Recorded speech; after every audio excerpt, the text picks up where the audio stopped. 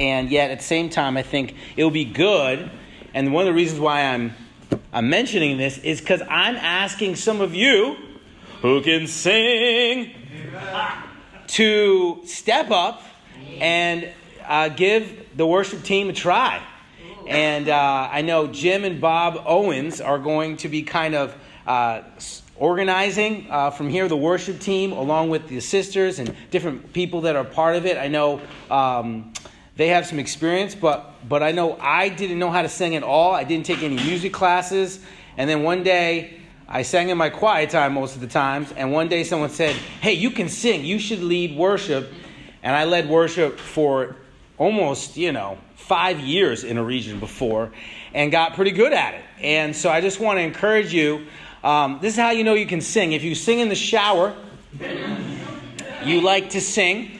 If you can sing along with some of the beats, it actually sounds good. And if you've heard someone else say, hey, you got a good voice, that's how you can also know if you can sing. Now, do you know what you're doing up there? No. Do you need some training? Yes. But I do think we do all need to step up. It's a great honor and privilege to learn worship. I believe me learning how to sing in my quiet times has helped my soul. And it's helped me save my soul sometimes. There are some things you can't just pray through, and there's some things you just can't read in the Bible. There's parts of your heart that only worship can touch. And so I want to encourage you, if God puts it on your heart, please speak to Jim or Bob. And, we do need help. I might be singing a song or two, maybe, although Jim's like, stay out of it. And I'm like, come on, don't take it from me. But he wants me to focus on preaching the word, which I appreciate, and being a father of three. And, yeah, let us proclaim the mystery of faith. No, anyways, now we're getting silly. Okay.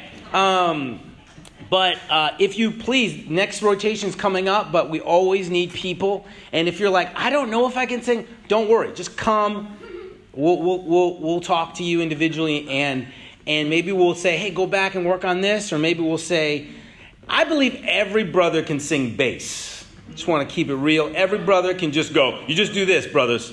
Like that. Just kind of get low, put your neck down, and you can sing bass. Jim's very insulted because he sings bass, but no, that's proof of it. Tenor is a little harder. Soprano, you're just going with the song leader essentially, and alto, yeah, good luck with that. That's hard. That straight up is hard. Okay, this is my limited knowledge of music, but I pulled it off for 5 years, and people still ask me to lead worship when I go away. So just know, you too can be a song leader if you have a heart for it. Amen? Well, let's start. We're gonna continue in the book of Romans. We've been going through 11 chapters, guys. Give it up. You guys have gone through 11 chapters in the book of Romans. And that is, what a big book it is. What an amazing book it is. And we're actually going to have a time. This is actually Charlie's suggestion. We're going to have a time when we're going to have sort of a worship service where we're going to just devote what you've learned from the book of Romans. And we're going to have people come up and share just, for 2 minutes what they learned from the book of Romans. So I'd like you to start preparing now your little sermonette. And just get ready, because I think it's going to be a powerful time. It's going to be led by Bob Owens. He's going to go through the whole book and kind of do a little bit of a preview or review of that. And then we're going to have the sermon be given by you guys. Amen? So maybe you're like, I'm just jumping into Romans 10. It's okay. If you have something you'd like to share, we'll have a time to do that. Amen? So we don't just want to hear Romans and just say, great job, Glenn. We want to retain it. Amen? And do what it says. Amen? So last week, we went through Romans 10, and I tried to do Romans 10 and 11, and that was very ambitious. Shame on me for trying to do 2 deep chapters in the Bible that quickly. But let's go to Romans 11. We'll jump right in. And so you know where we are in the book, in the previous episode. No, basically what's been going on essentially is that Paul's gone through the first part speaking about how much we need Jesus. Amen? From Romans 1 through 3, he's talking about how much we need Jesus, how we all are sinners, amen, and fall short of the glory of God, both Jew and Gentile. And then in 4 through, essentially 8, he's speaking about the gospel message and the amazing blessings we have in Christ through faith in Jesus Christ, justification, right, through faith in Jesus, and how that makes us more than conquerors, and how that makes us adopted children, amen, to God, and how that makes us people who will never be separated from the love of Christ, guys. We got to get fired up about that. That in whom God will give us all things, the Bible says. If he gave up his one and only Son, of course, he will give you all things. When we pray, in the back of our mind, church, we need to remember that God gave his one and only Son for us. And that should make us bold in our prayers. That should make us realize, wow, this God really loves me. And I can ask for anything in his name. And then Paul changes gears from 9 through 11 and addresses one of the most, I think, difficult things that was going on back then in the first century. Why are the Jews, who are the chosen people, rejecting Jesus, the Messiah? And why are more Gentiles accepting Jesus, the Messiah? If God has said you're the chosen people, why are not most of the chosen people coming to Christ? What a question that is. And Paul takes 3 chapters in the book of Romans to address that. And essentially in Romans 9, like we talked about, Paul expresses his anguish and the spiritual condition of the Jews, and how he could wish he was cut off from Christ, only that his people could be saved. Just imagine being Paul, the persecutor of Christians, the one who killed Christians, who himself now is an apostle. What would that feel like? And then the people that he grew up maybe going to school with and learning the Holy Bible from, essentially they reject. You know, I always wonder what went on with Gamaliel. You ever wonder what happened with him? Gamaliel was the one who trained Paul, right? And he was the one in Acts who said, maybe these people are from God. If they're from God, you cannot stop them, right? And Gamaliel prophesied essentially that the Christian faith couldn't be stopped. But he was the one that kept the apostles alive in some ways from dying. They listened to Gamaliel and let them go, and they flogged them. Oh, that was kind of a tough thing. And they went away rejoicing, right, that they had been counted worthy. But imagine being Paul and going back to Gamaliel and saying, I was blinded by the light. I saw the resurrected Jesus Christ from Nazareth. Gamaliel, these are the Holy Scriptures that speak about and prophesy and testify to the Messiah, Jesus Christ, coming. Do you want to be part of the way? And Gamaliel, in his wisdom, says no. In his wisdom, says no. What that would feel like for Paul. I'm sure he deeply respected and loved Gamaliel. And for him, who was the peaceable man, who was probably the most respected of the Jews, one of the greatest teachers of the Jewish faith, who knew the Bible perhaps greater than Paul did, rejecting the Messiah. What that would feel like. You ever talk to a good friend of yours and try to share your faith with them? And they're like, you ever just share with someone who's a noble person, who you feel like, man, this person will be amazing as a Christian? You ever talk to someone who you feel like, you know what? They are good people. They are a great, outstanding person, and they surely will come to Christ because they were the ones who shared their faith with me. And you come back and share about your newfound faith, and they say, no, I'm all set. And how that feels. That's painful, isn't it? And then the question is, why does someone more righteous than me, more righteous is relative, of course, say no, while me, a sinful man who literally was partying the night before I came to my first church service, How did I come to Christ? These are questions that only God can answer, amen? But Romans 10 addresses this. Romans 10 addresses it. And last week we talked about the diagnosis and the cure, essentially why people say no to Christ and what can cure them, amen? So why do people say no to Christ? We talked about the reason both Jew and Gentile, people say no to Christ is because they think they're good enough on their own. When people say, you ever hear someone say, I'm all set? That's like the New England way to say no, right? I'm all set. I did that communion thing, that first communion thing. I did that. Or I grew up in a Bible school, or I grew up in a Catholic school. Yeah, so what? I grew up in a school too. How does that make you all set? Doesn't make you all set, but people think I heard all that already. And usually they hear it in a boring, kind of you have to listen to it way, and no one's ears are open when that happens, amen? Go to school, go to learn that Bible. No one wants to do that, right?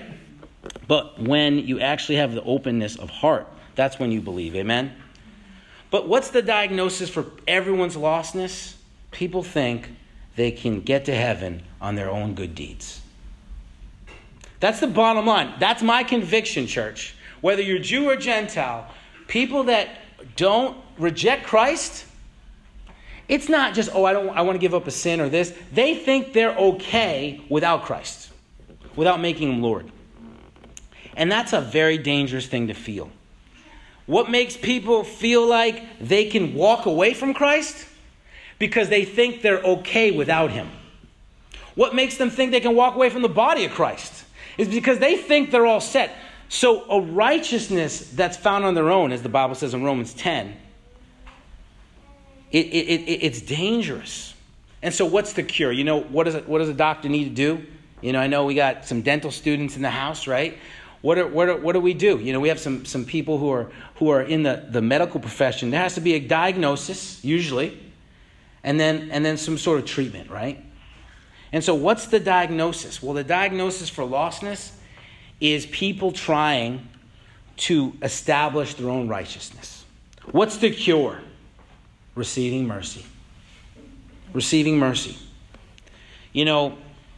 Receiving mercy is the only thing that separates us from the lost people of this world.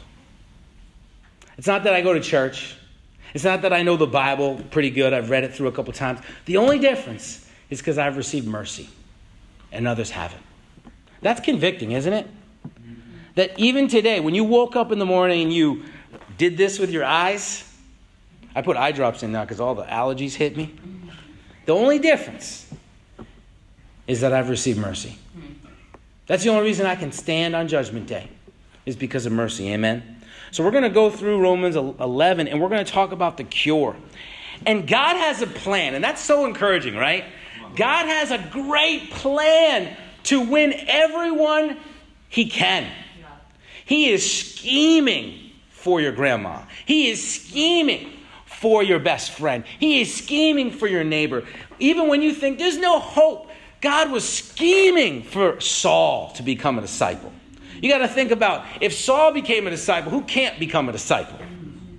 If God helped, Matthew the tax collector, the greedy tax collector, become a disciple, how not someone else? Oh, they're too wrapped up in their business. Well, nothing's too difficult for God. Amen. If Nebuchadnezzar, the great king, right, in the book of Daniel, he made a bad decision, right? Maybe it was a good decision because it humbled him out. He said, look at what I have built. And then all of a sudden he got humbled and turned into like a beast of the field and was eating grass. That's pretty humbling, amen? God will do that to people. He'll go any lengths he can to win us. And he knows our hearts. And so he's the best at wooing us, amen? And he's wooed us, and he's wooed billions of people throughout history, amen? And so God's got a plan, even when we don't know how it's going to happen. And we're going to look at a little bit of his plan right now. And we're actually going to read through the book of Romans chapter 11, the whole chapter, and then we'll talk about it, amen? So let's go through it in verse 1. I ask then, did God reject his people? By no means. I'm an Israelite myself, a descendant of Abraham from the tribe of Benjamin. God did not reject his people whom he foreknew. Don't you know what Scripture says in the passage about Elijah? How he appealed to God against Israel? Lord, they have killed your prophets and torn down your altars. I'm the only one left, and they're trying to kill me. And what was God's answer to him? I have reserved for myself 7,000 who have not bowed the knee to Baal. So too at the present time, there is a remnant chosen by grace. That's a loaded statement right there. And if by grace, then it cannot be based on works. If it were, grace would no longer be grace. What then? What the people of Israel sought so earnestly they did not obtain? The elect among them did, but the others were hardened. As it is written, God gave them a spirit of stupor, eyes that could not see and ears that could not hear to this very day. And David says, may their table become a snare and a trap, a stumbling block and a retribution for them. May their eyes be darkened so they cannot see, and their backs be bent forever. Again I ask, did they stumble so as to fall beyond recovery? Not at all. Rather, because of their transgression, salvation has come to the Gentiles, to make Israel envious.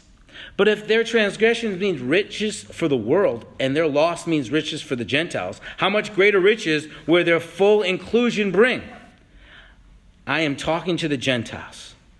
And as much as I am an apostle to the Gentiles, I take pride in my ministry, in the hope that I may somehow rouse my people to envy and save some of them. For if their rejection brought reconciliation to the world, what will their acceptance be but life from the dead? If the past of the dough offered as first fruits is holy, then the whole batch is holy. If the root is holy, so are the branches. If some of the branches have been broken off, then you, though a wild olive shoot, have been grafted among the others and now share in the nourishing sap from the olive root. Do not consider yourselves to be superior to those other branches. If you do, consider this: you do not support the root, but the root supports you. You will say, then branches were broken off so that I could be grafted in. Granted, but they are broken off because of unbelief, and you stand by faith. Do not be arrogant, but tremble. That's a good scripture right there, right? Just maybe recite that one every day. Do not be arrogant, but tremble. That's a beautiful passage, right? Do not be arrogant, but tremble. For if God did not spare the natural branches, he will not spare you either. Consider, therefore, the kindness and sternness of God. Sternness to those who fell, but kindness to you, provided that you continue in his kindness. Otherwise, you will also be cut off. And if you do not persist in unbelief, they will be grafted in, for God is able to graft them in again.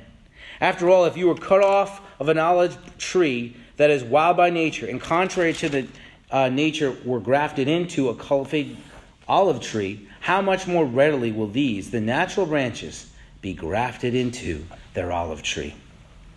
It's like horticultural stuff going on right now. I do not want you to be ignorant of this mystery, brothers and sisters, so that you may not be conceited. Israel has experienced a hardening in part until the full number of Gentiles has come in. And in this way, all Israel will be saved.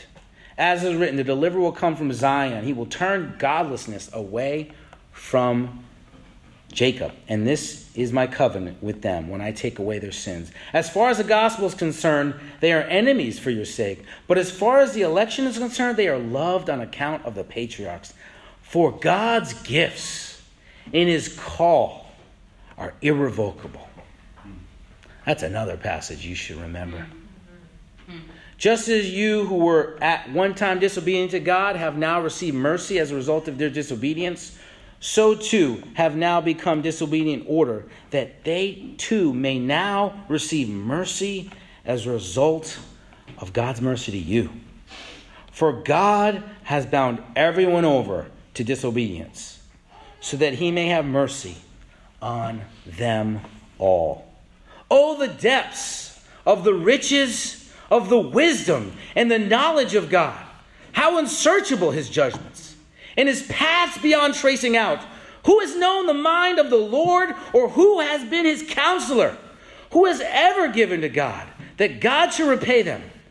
For from him, and through him, and for him are all things. To him be the glory forever. Amen. Wow.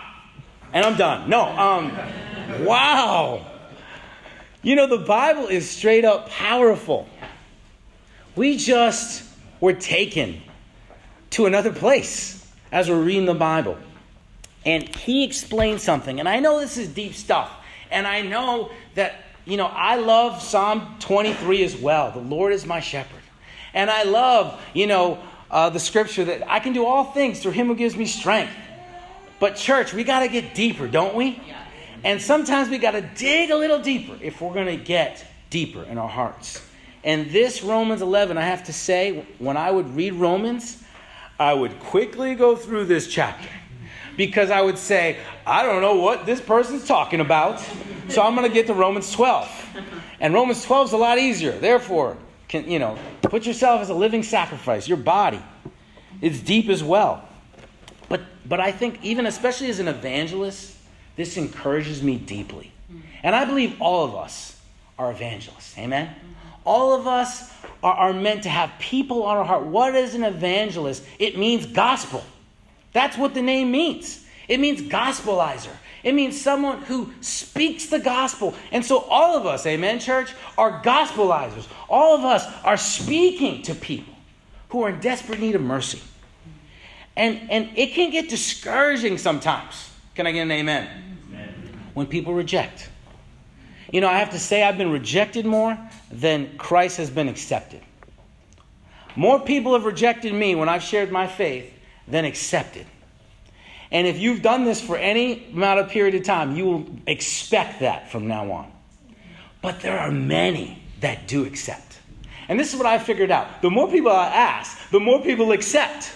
The more people I open my mouth to, the more people come. I know it's a real simple math problem, but it really makes sense. And I expect many times people to reject, but I know that's not the end of the story for them. Amen? That really the trumpet hasn't blown yet for them. And that's exactly what Paul is trying to speak here. He's trying to say the sadness of the Jews rejecting Christ was very challenging. Amen? Very challenging to Paul. And I have to say, it's very challenging today for me. When I share my faith and someone says, I'm Jewish. It's a very difficult thing to jump into. What am I going to say after that? Because what I want to say is, turn your Bibles to Romans 11 and let's read this together. And at the same time, most of the people that I meet, especially in New England that are Jewish, don't know the Old Testament. They're culturally Jewish. And so that's also frustrating because they don't know their Bibles like I even do. And I'm a dirty old Gentile. And so I remember talking to my accountant teacher. He was a great accountant teacher. First, because he gave me an A. Second, because he was this Jewish guy from New York. And he was great. And he was like, Glenn, you're really committed to your faith, aren't you? And he's like, hey, show me a scripture. And we were at lunch together. He just came over and he's a very friendly guy. So me, being the gospelizer that I am, I was like, I want you to tell me what the Bible says here. Can you share what this passage even means? He's like, I'm not a Bible scholar. In fact, I don't even know the Bible. But yeah, sure. So I open to Isaiah, right? Isaiah 53. And I read the chapter to him. And I say, who is that talking about? And this was like the coolest science experiment ever. Because this guy hadn't read the Bible. This is the first time he looked at it. And I do this with John 3:5 all the time.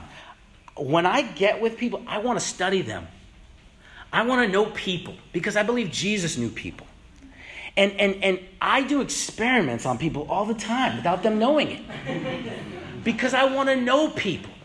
I want to know the human heart because if I know the human heart, I can save more people. And so I said, let me do this. Let me check this out. I said, Who is the passage talking about? Like the Ethiopian eunuch was perfect. I was like, this is the Ethiopian eunuch. We're on a chariot ride, reading the same passage as the Ethiopian eunuch was, right? He was led to the slaughter, right? Sheep before a shearer is silent, right? So he did not experience, right? And I shared I said, who's the passage talking about? He looked at me and he said, Jesus. I said, how do you know that? Well, because it says he was, sounds like Jesus Christ to me. Then I looked at Isaiah 7:14 with him that said the virgin will be a child. Well, wasn't Mary a virgin? I was like, yes. Then I went to Isaiah 9 that says a wonderful counsel, mighty God. He's like, wait a second. So Jesus is God? I'm like, we're getting somewhere now. And so I'm going through this with my accountant teacher, right? As he's eating a taco, right? And we're going through this together. And he's like, why don't you show all the Jewish people this passage? And they'll all become converted. I was like, that's a great idea. Why don't we start with you? He's like, oh, no. My mother will kill me if I turn Christian. And that was the end of that. I was like, man, come on. I thought we were going to have a chariot ride. I thought you could be like the Ethiopian eunuch. And there's water. Let's go to the swimming pool and baptize you. But that's a sad reality, isn't it? That so many, and there are many Jews that do know the Bible, amen. But but in some ways, that might be a good thing. Knowing the Bible isn't always a blessing. You go, what are you talking about? Some people think they know too much of the Bible, that they can't be taught. You know what I'm saying? And that was the problem with the Jews. They knew the Bible more than me. Don't come to me, Gentile, and share about the Old Testament. I gave you that Old Testament. My father Abraham gave you that. A lot of pride, guys. A lot of pride in being religious. And so what is Paul really trying to address? He's saying, number one, everywhere you go, there's always a remnant. Remember that, church. Anywhere you go, there's always a remnant. You know, every people, every person. I love this little boy here, right? He says a lot right there. He says more than my sermon says right now. Life is short. Death is sure, sin the cause, Christ the cure. Pretty awesome. Imagine just going around with that sign. It helps to be a cute kid, too, because no one yells at you. You know, if I hold that sign, they go, hey, why don't you put that sign down? You can't say that to a little kid. So it's pretty wise right there. Shrewd as snakes. Okay, but everywhere you go, whether you go to Portland, whether you go to Afghanistan, whether you go to China, whether you go to the land down under, I don't care if you go to Antarctica. I think there's a population of 3,000 on that continent. You know, wherever you go, there is a remnant. Amen? People who desire Christ and don't even know it. Amen?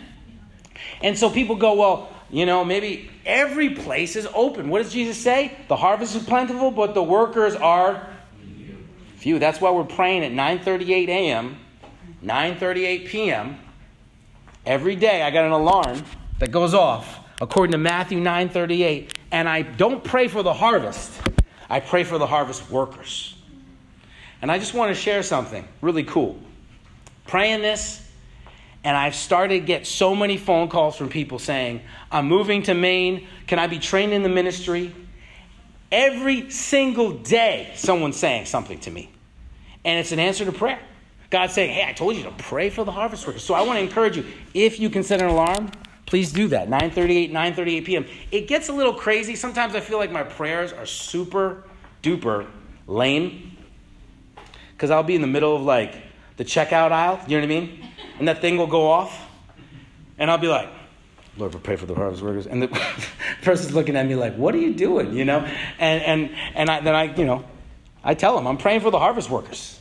What's the harvest workers? Are you a farmer? No. Well, you know, we're going through, you know, and I just tell them, you know, but I do. I pray at 9:38, you know, and it's a little thing that I do that encourages me.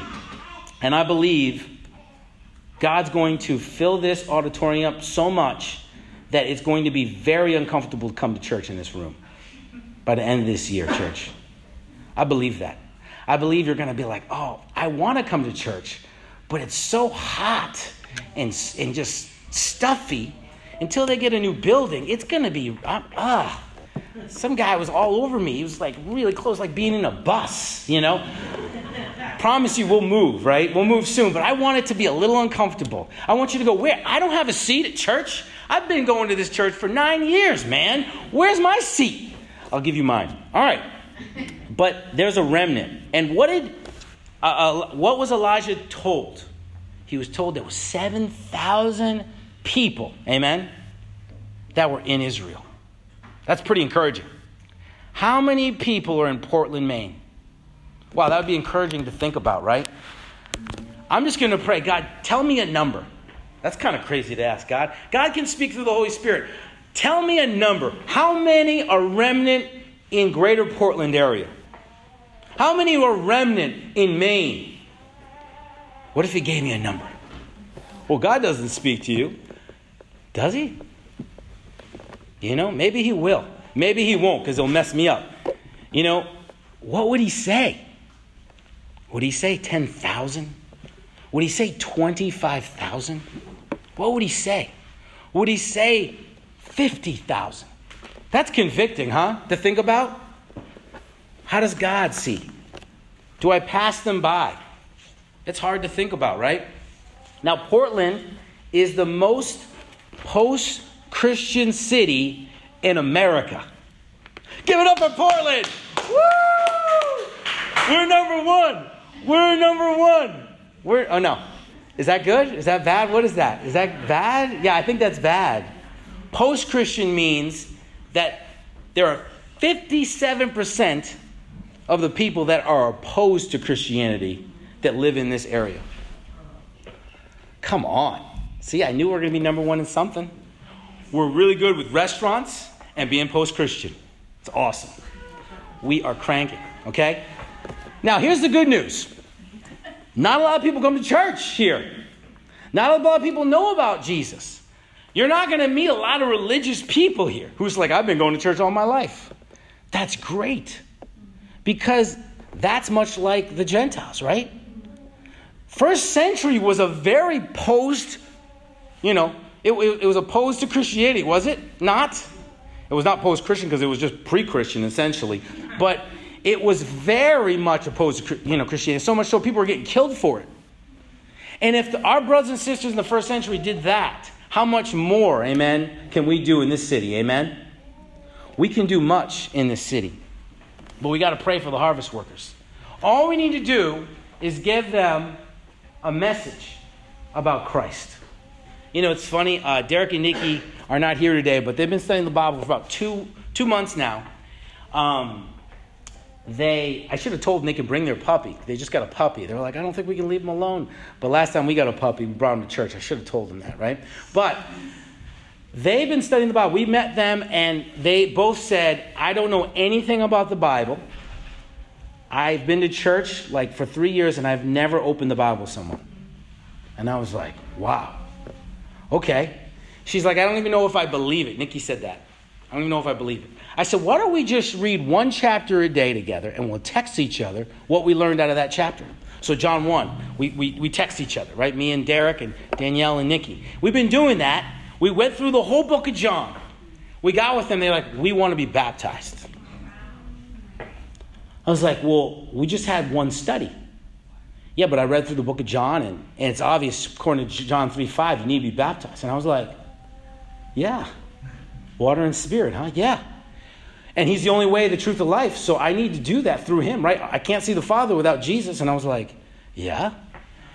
And Thomas, he didn't believe, but Jesus appeared to him. And if Thomas became a disciple, then yeah, obviously. And I'm like, yeah. So what am I here to do?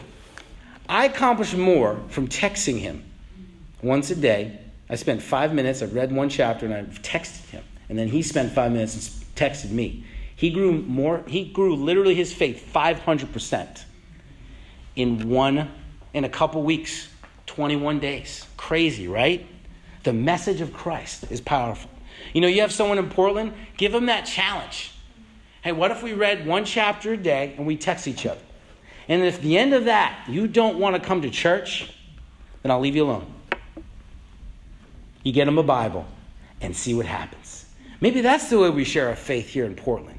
We don't count on, hey, we got a great band, although we have a great worship team.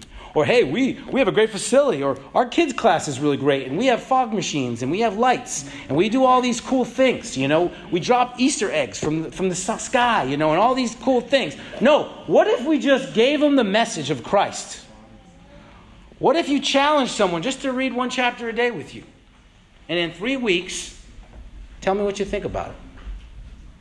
I'm telling you what, if someone devoted themselves to that, they would believe. Many of them would believe.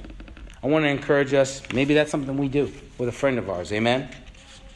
If they did that, if thinking about just our New York accountant who was my teacher, I asked him to read the Bible with me, and he said no, but if he would have said yes, I believe he would have gotten the courage to become a Christian against his mother's wishes. And I believe maybe his mother would have become a Christian too. And so it's so important that this is right before Romans 11, he says, the message of Christ saves, amen, gives people faith, amen.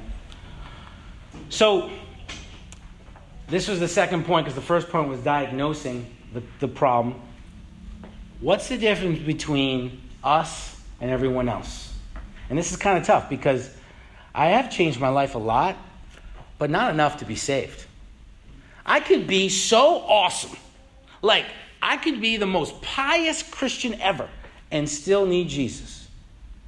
And so trying to earn it never works, right? Trying to earn it never works. I want to tell you a story about Napoleon. A lot of people know Napoleon. He said a couple things. He said, I know men, and I tell you that Jesus Christ is no mere man. Between him and every person in the world, there is no possible term of comparison. Alexander, Caesar, this other guy, and I have founded empires. But what did we, the rest of the creation of our genius? Upon force. Jesus Christ founded his empire upon love.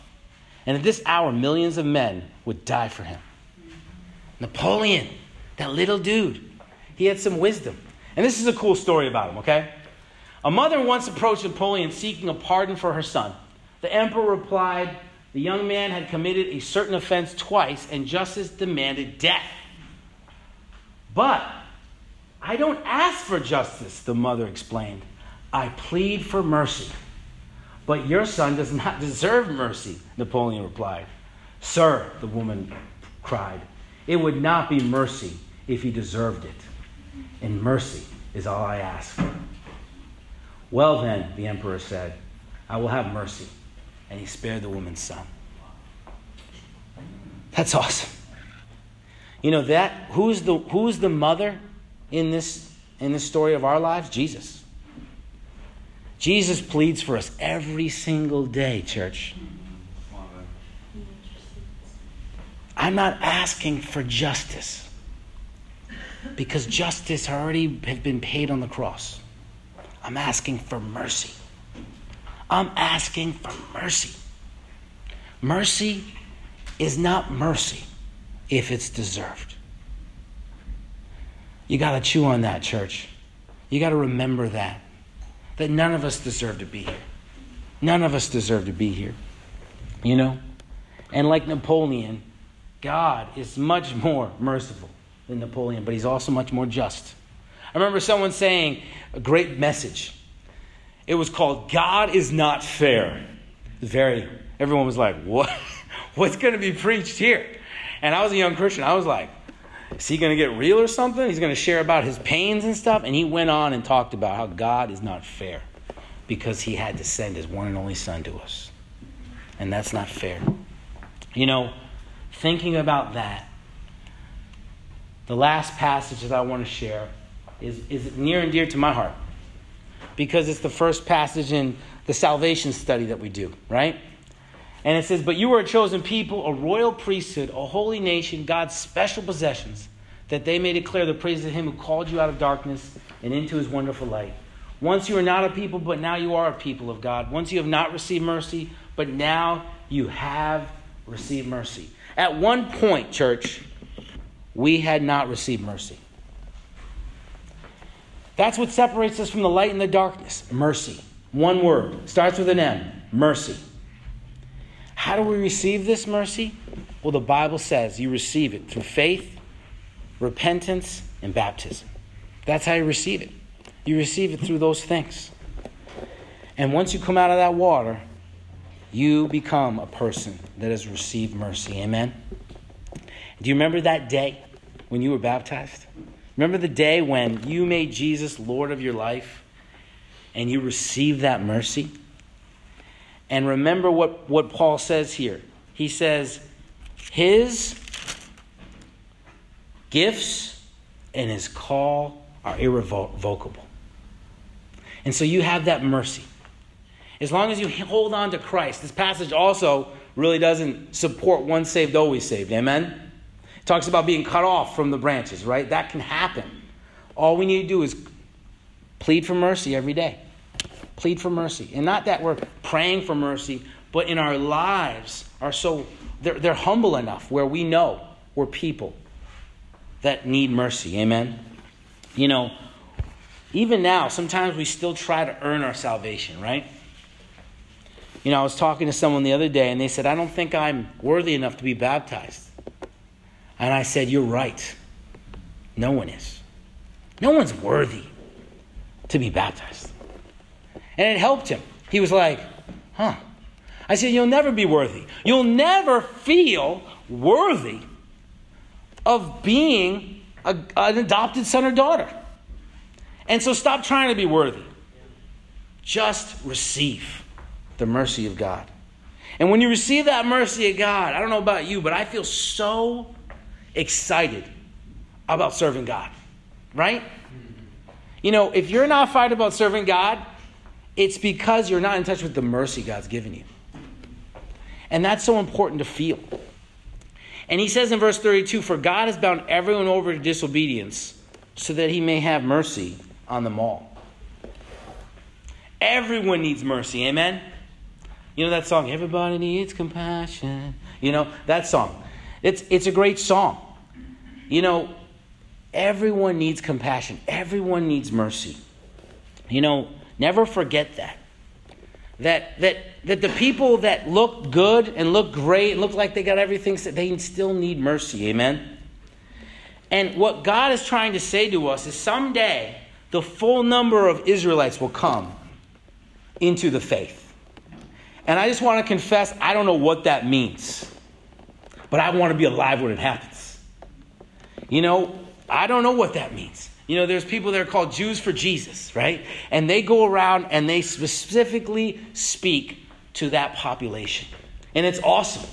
And many people have come to Christ. Who knows what God's going to do in the end? But he has a plan for every person that needs mercy. I want to just camp out on verse 33 and 36 to end. I'll just read it again. In light of his plan of salvation. Oh, the depths of the riches of the wisdom and knowledge of God. How unsearchable his judgments and his paths beyond tracing out. Who has known the mind of the Lord? Or who has been his counselor? Who has ever given to God, that God should repay them? For him and through him and for him are all things. To him be glory forever. Amen. You know, this is a doxology. And I believe it's a beautiful doxology about God's heart. You know what happens to Paul? He's writing all this, right? And essentially what happens, he just bursts into praise. Because he realizes, even though he's in anguish in Romans 9, that God has a plan for every single person to make it. He has a scheme, and every person can make it. And I believe people get 10 and 15 chances to be saved in this lifetime. You ever meet someone who said, yeah, then someone else reached out to me, and then another person from the same group reached out to me, and then I saw someone 2 years later and they reached out to me. I've met someone who's been met by 6 different disciples. And that's the one they remembered. There was a brother who, his name's Howard Kellogg. He was at a Wendy's. And somebody came up to him and invited him and his dad to church. He was very young at the time. And his dad came to church, got baptized, and then later on he did too. And to this day, he doesn't know who this person is. And he's been in Philadelphia before in the big church service. He's done communion for him. And he said, if you're out there, please come see me. I want to meet you. I want to thank you. Where are you? And they've searched for this person. I said, Howard, do you ever think it was an angel? You ever think it was somebody who just was from another church? He's like, I don't know, but I want to find out someday. Maybe someday in heaven. God has ways to reach us. Amen. You know, I want to encourage you to keep your faith for your family, for your friends. And I want you to read Romans 11 when you're having a hard time with your faith. Because God explains his plan. That God helps people to get humbled enough to come to Christ. You know, it's interesting. Jordan's story blew me away. Because it's right in line with this sermon. He said, I did this in my workplace, and that's one of the reasons why I came to Christ. God allows us to make mistakes so that we would be given mercy. Isn't it a beautiful thing? And God is so gentle with us that even though we make mistakes, he's still kind to us. Amen? And so God knows exactly how to reach our hearts. Let's not ever lose faith in God's plan for all humanity, both Jew and Gentile. Amen.